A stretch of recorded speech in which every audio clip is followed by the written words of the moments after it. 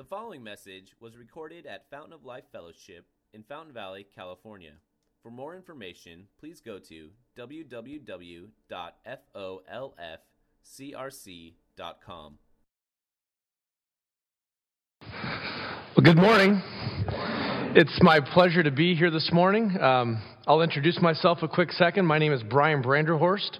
I am a teacher at Valley Christian High School in Cerritos, California. I teach sophomore New Testament and junior worldview apologetics and ethics. I also get the privilege of coaching the boys basketball team, so that keeps me busy. I see some familiar faces here as students I had several years ago, and that's kind of fun to see.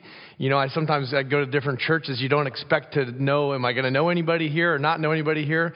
But I'll say this for Fountain of Life, you guys are an incredibly hospitable group. You can just walk in this room and sense just a good sense of love and encouragement and fellowship with one another. I appreciate you having me here.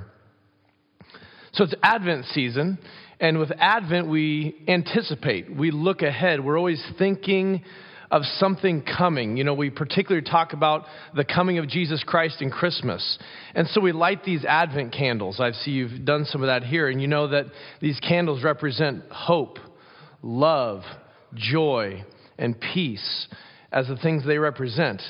The other thing about Christmas time in this Advent as we look forward is also the second coming. You might know or might not know that a lot of the original Christmas hymns were actually written as hymns looking forward to the second coming. Songs like Joy to the World, O Come, Emmanuel, Come Thou Long Expected Jesus are examples of the authors writing songs looking forward to the second coming of Christ. And so again, we anticipate, we look forward, and that's going to be the big theme I want you to get this morning about faith looks forward. We're always looking forward as we continue to read in Hebrews chapter 11. So here's the good news. Here's the gospel. Pastor Matt asked me to make sure we have a gospel-like call and message. He said that's important here, and I appreciate that. So here is the gospel. Christ has come. Christ is going to come again. By His grace, He saved us, and by His power, He's going to make all things new. We live in a world here that focuses on now and instant satisfaction and what is going on here. As Christians redeemed by His grace and empowered by His Spirit, we don't just look now, we look forward. We anticipate. We are a forward-thinking people. I just pray that as we do that, our neighbors, our friends, those who aren't convinced of this good news will see that hope and the love and the joy and the peace that Advent and anticipation brings, that they would sense that in our hearts, that they would see our actions that are propelled by this forward thinking, and as well be attracted to our Savior. Before I really get into this, I'd just like to pray just for clarity and focus and for connection here.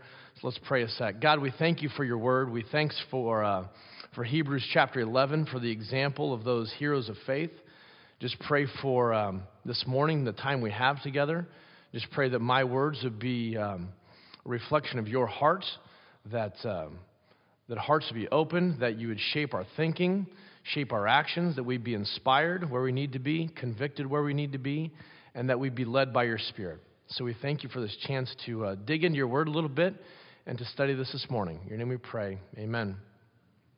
So I appreciate you reading Hebrews chapter 11. I know that was a mouthful. That's a long passage as we go through here. Hebrews 11 is often talked about as the Hall of Faith, some sort of a pun off of the Hall of Fame. We see all these different heroes of the faith and what they're doing. You see some common themes in this chapter. One prepositional phrase we see over and over is by faith, by faith, by faith. It seems that most every verse starts with those two words. You see that faith is doing. Some other themes and things we'll look at as we go through here. But let's just start at the very beginning of this chapter. So I don't know if you continue to have your Bibles, if that's something you like to do, but we see in the very first verse, he simply defines faith. You know, what is faith? He says, faith is being sure of what we hope for and certain of what we do not see. I think a couple misconceptions of faith possibly that are out there. One is that we simply think of faith as a set of beliefs. And that's a good place to start because our faith is our set of beliefs. We believe that God created the world. We believe that he sent his son to redeem us and to save us. We believe that he's coming again. These parts of faith are important that we have this set of beliefs. But I think it's more than this, and we'll keep thinking about this. Some people think that faith is simply wishful thinking. Oh, you Christians, you believe in God, and you're hoping for eternity, and you long for heaven, and you think that God's going to make all things better, and it's just wishful thinking. It's blind hope. That is sort of a misconception, in my opinion, of what faith is. If that were all it is, consider these scenarios I just was thinking about in terms of what is wishful thinking for us. So what if, talking about wishful thinking, what if you knew absolutely positively that Bank of America stock, which is currently at $17.62 a share, would triple over the next 5 years? What would you do? Right? You make an investment. Okay? You think forward. What if you knew the absolute certainty that there's a new vaccination that would rid us of all cancer? Would you take it? Right? You make an investment. You look forward. And what if you're guaranteed that eating a Krispy Kreme donut every morning would decrease body fat and increase muscle tone and add length to your life? Right? See, these things are wishful thinking. And, we would like to hope to know these things. But in Christianity, we're not just talking about wishful thinking. We're talking about investing in the promises of a trustworthy God, a God who is faithful, a God who has come through time and time again. Another thing people think of faith is good feelings. I spent several years with my wife doing youth ministry at Long Beach Christian Reformed Church, where we're members, just up to 405, a few minutes. We spent a lot of time with high schoolers, and I spend a lot of time with high schoolers, obviously, in my job. But I get this sense, and I have students come to me and say, Mr. Branderhorst, my faith is weak right now. I don't feel God like I used to feel God. I don't have that connection with him. And that troubles me because I think a lot of people think that faith equals good feelings. It's like an emotion. It comes and goes. And so the students say, when I was at winter retreat, Mr. Branderhorst, my faith was just so strong, and now I don't know if I feel it. The apologist Lee Strobel says that faith doesn't equal good feelings. C.S. Lewis agrees, and he says that faith is the art of holding on to things your reason once accepted despite your changing moods. So maybe faith isn't just wishful thinking. Maybe faith isn't good feelings or just a set of beliefs. The thing I think we see in Hebrews chapter 11 over and over and over is faith looks forward. And so we'll look at some of these heroes of faith. If you're an outline person, I'll move on to point 2 here for a little bit.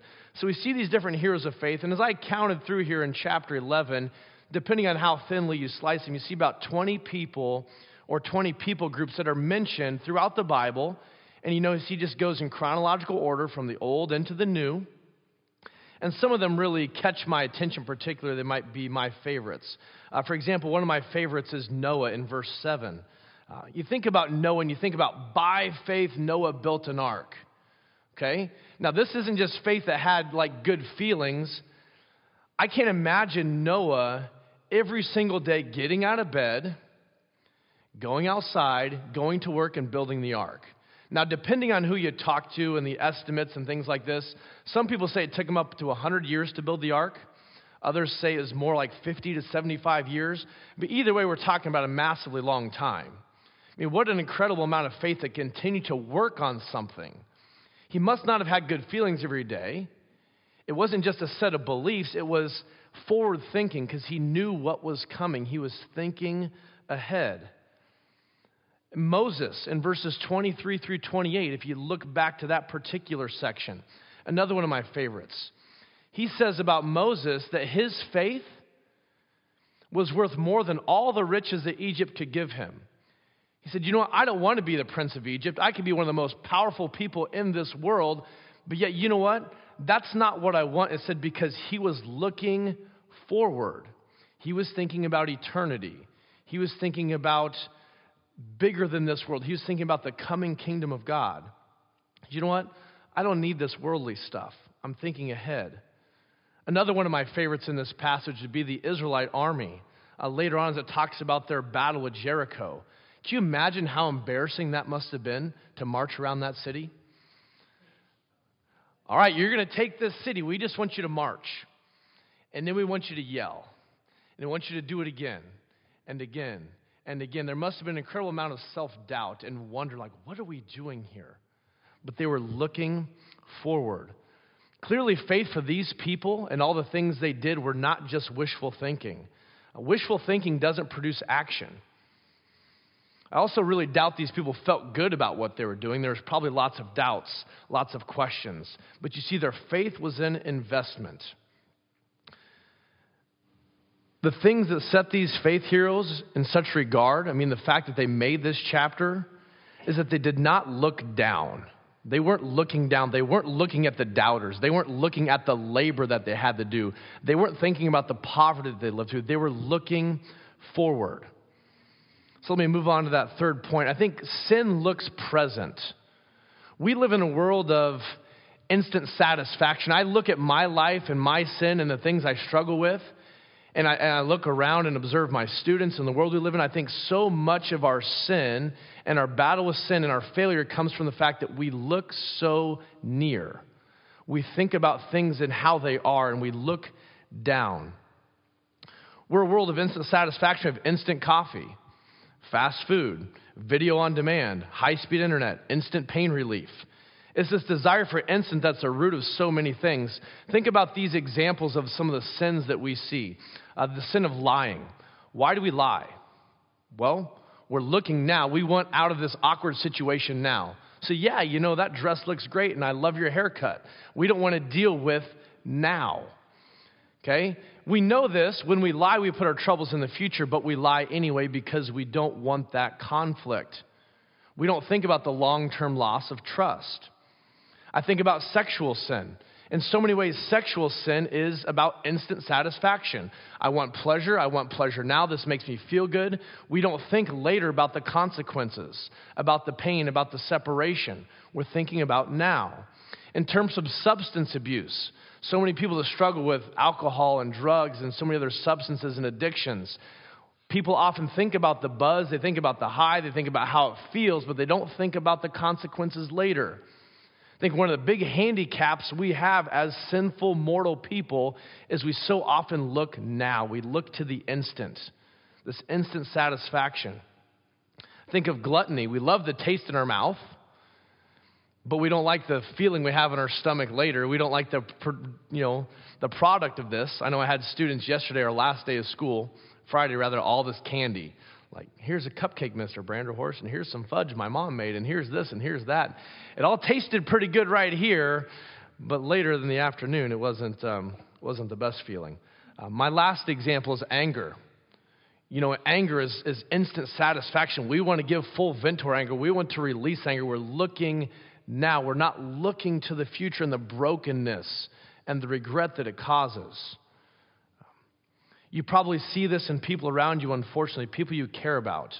You maybe want to grab them by the shirt and shake them a little bit and say, hey, let's go. Do you see where this is leading you?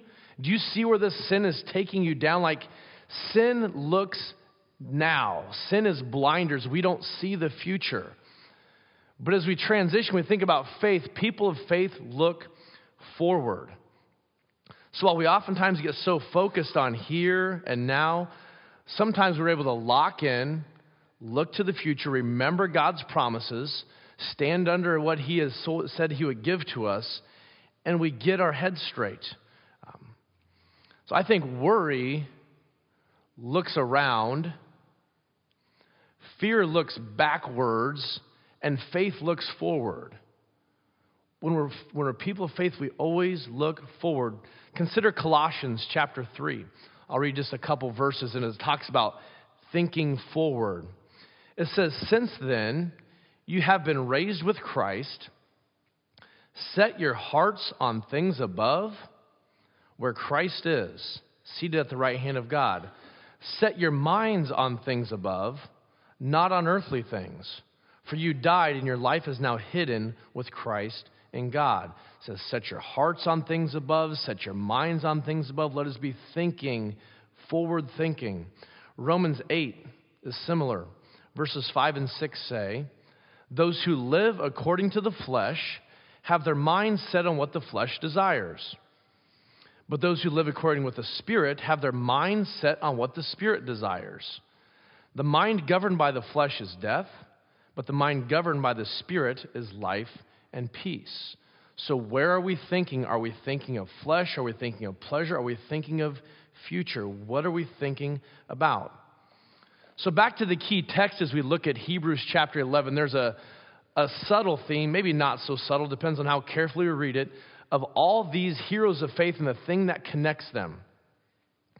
So we look at Hebrews 11, back to verse 7.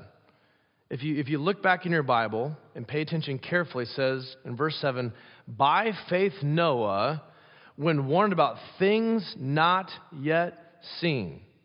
He hasn't seen it, he's looking forward. Therefore, in holy fear, he built an ark to save his family. Then we go to verse 10, and we see another example of this, and this particular theme about faith looks forward. For he, it's talking about Abraham in verse 10, was looking forward to the city with foundations, whose architect and builder is God. And he's looking ahead. Verse 13, if we skip ahead a few more verses. It's more of a general verse. It says, all these people were still living by faith when they died. They did not receive the things promised. They only saw them and welcomed them from a distance. They saw them far off, like they weren't tangible to them. Many of them didn't receive the promised land. They had to wait. That was just an idea. That was a hope for them. Verse 26, we skip ahead towards Moses. It says, he, that is Moses, regarded disgrace for the sake of Christ as of greater value than the treasures of Egypt, because he was looking ahead to his reward. He was looking ahead. People of faith look forward. So let me wrap this up with some application things. So, it's been kind of abstract in the, okay, we got it now. We're looking forward. We're looking ahead. It's not just wishful thinking, but we're investing in the future. So what does that look like? I'm going to give you a whole bunch of ideas, and maybe some of them encourage us, inspire us to, think a little bit differently about faith. The quote I have here is, live with the end in sight. I believe that's written down in your bulletin outline. Live with the end in sight. And this was always a favorite quote of mine growing up, because it helped me keep priorities, like live with the end in sight. Initially, this quote was all about sports for me. I remember growing up in Pella, Iowa, and in the fall, as we're getting ready for basketball season, I was playing for Pella Christian High School, and our coach would make us run lots of sprints. And because my coach made me do that, now I make my players do that, and it's awful. At least my guys, when they complain, I say, well, at least guys, you're doing it in 70-degree weather and not in 25 degrees and snow. So we're out behind the school running on the soccer field, running sprints, back and forth, and we all had stocking hats on and mittens, and you get too hot, then you take your hat off and the steam rises off your head. The snot is, you got the sniffles and you're trying to hold it in, and your fingers are numb and your lungs just burn. I don't know if any of you have ever run sprints in the cold, like it hurts. But we're running and we're running and we're running back and forth, and you kept waiting for him to blow his whistle, but he just, again, and we kept on running, and the only thing that kept us going was the idea of live with the end in sight. So you're thinking about, as you're running sprints, Friday night in a warm gym with a packed crowd getting ready to play that game. And that anticipation, that thinking forward, allows you to deal with now. So suddenly these sprints and this torture, okay, I don't want to over-exaggerate, but it was tough, okay? It's bearable. In fact, it's encouraging, it's hopeful, it gives us strength, it gives us camaraderie. And so we live with the end in sight. That's an important quote to me as I try to live my life as a Christian, as a person of faith, trying to think forward. So when we live with the end in sight, we're given this gift of faith through grace. Ephesians 2 tells us that, right? Like, this faith is not from ourselves. This is not something we produce. It's something God gives to us. John Piper says about grace that grace is power. It's not just pardon. So we see this grace acting in our lives and this grace giving us motivation and fuel to live a life. And this isn't done on our own. So I don't want us to be misconceived like, okay, I got to try harder. I got to do this. This thing, God, I want you to work through me and start to produce this faith and this life of obedience. So here are my several points of application. Like, what does this actually look like? When we live in faith, looking forward, I think here's one thing we'll do. We'll focus more on our spiritual life, focus more on the health of our soul than we will on the health of our body.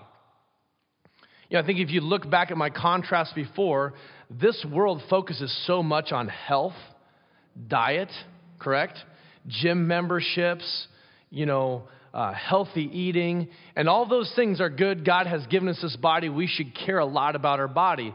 But if we're forward thinking, we realize, you know what? My body's only going to live so many years, but my soul's going to live forever and ever and ever. So we say as a person of faith, I'm going to be more concerned about reading my Bible, spending time in fellowship and in prayer and in worship and fasting and solitude and silence. I'm going to do these things that really produce this healthy soul.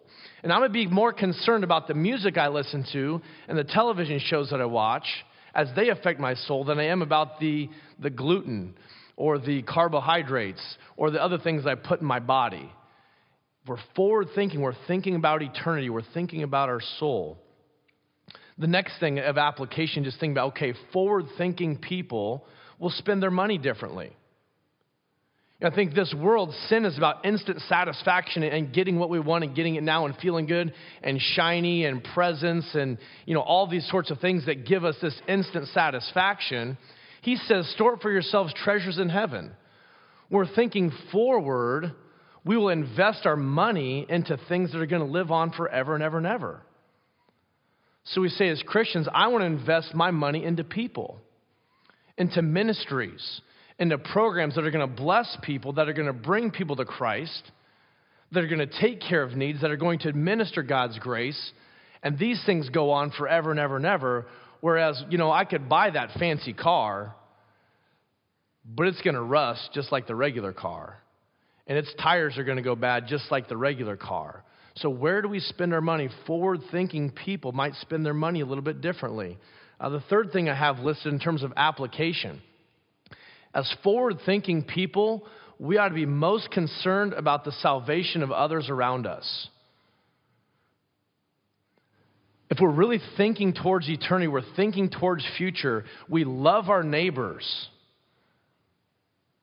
I get to love my students and my athletes and the people in our churches and the people in our communities. If we're really forward thinking, we'll be concerned with their souls, with their salvation. We'll be quicker to share the good news and let our lives be a testimony to them. Here's one I wrote down for students and younger people in here. I think that's particularly good for them. When we're forward-thinking people, we worry more about respect than popularity. That's something I say to my students regularly. See, students are always worried about popularity because it makes them feel good now, right? If you're thinking about the future, if you're forward-thinking people, you're worried about respect. See, respect doesn't go out of style, does it? Respect is solid. Respect is good. Respect is longer lasting. Popularity comes and goes, doesn't it? Popularity comes and goes really fast. Forward-thinking people seek respect. Next one, for all of us, we think about, okay, forward-thinking people. Forward-thinking people are more worried about people than product. I know I get caught up in this. I'm guessing other people get caught up in this.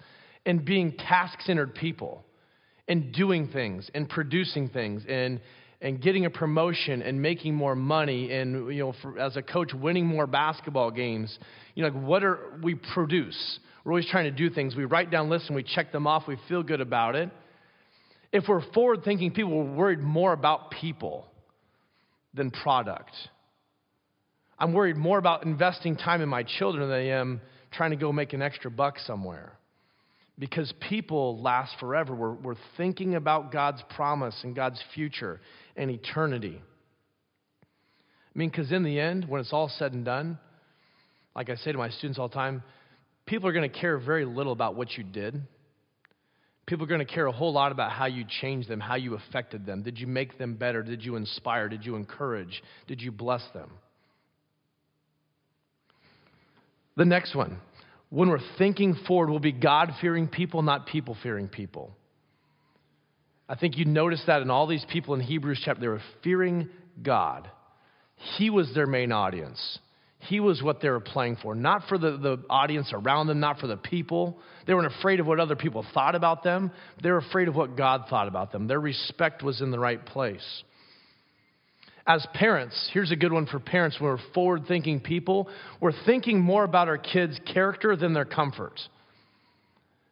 It's easy as a parent to just try to make our kids happy, right? I want my kids to be happy. I want my kids to have fun. Are we worried more about their character than their comfort? We're thinking forward about who they're becoming. Next one. I believe that our work becomes worship when we're forward thinking. Our work might become worship. Sometimes we get caught up in our jobs. And I don't know where everybody works or who works and things like this, but sometimes in this country, work can be viewed as a necessary evil. I got to make a buck. I got to pay the bills.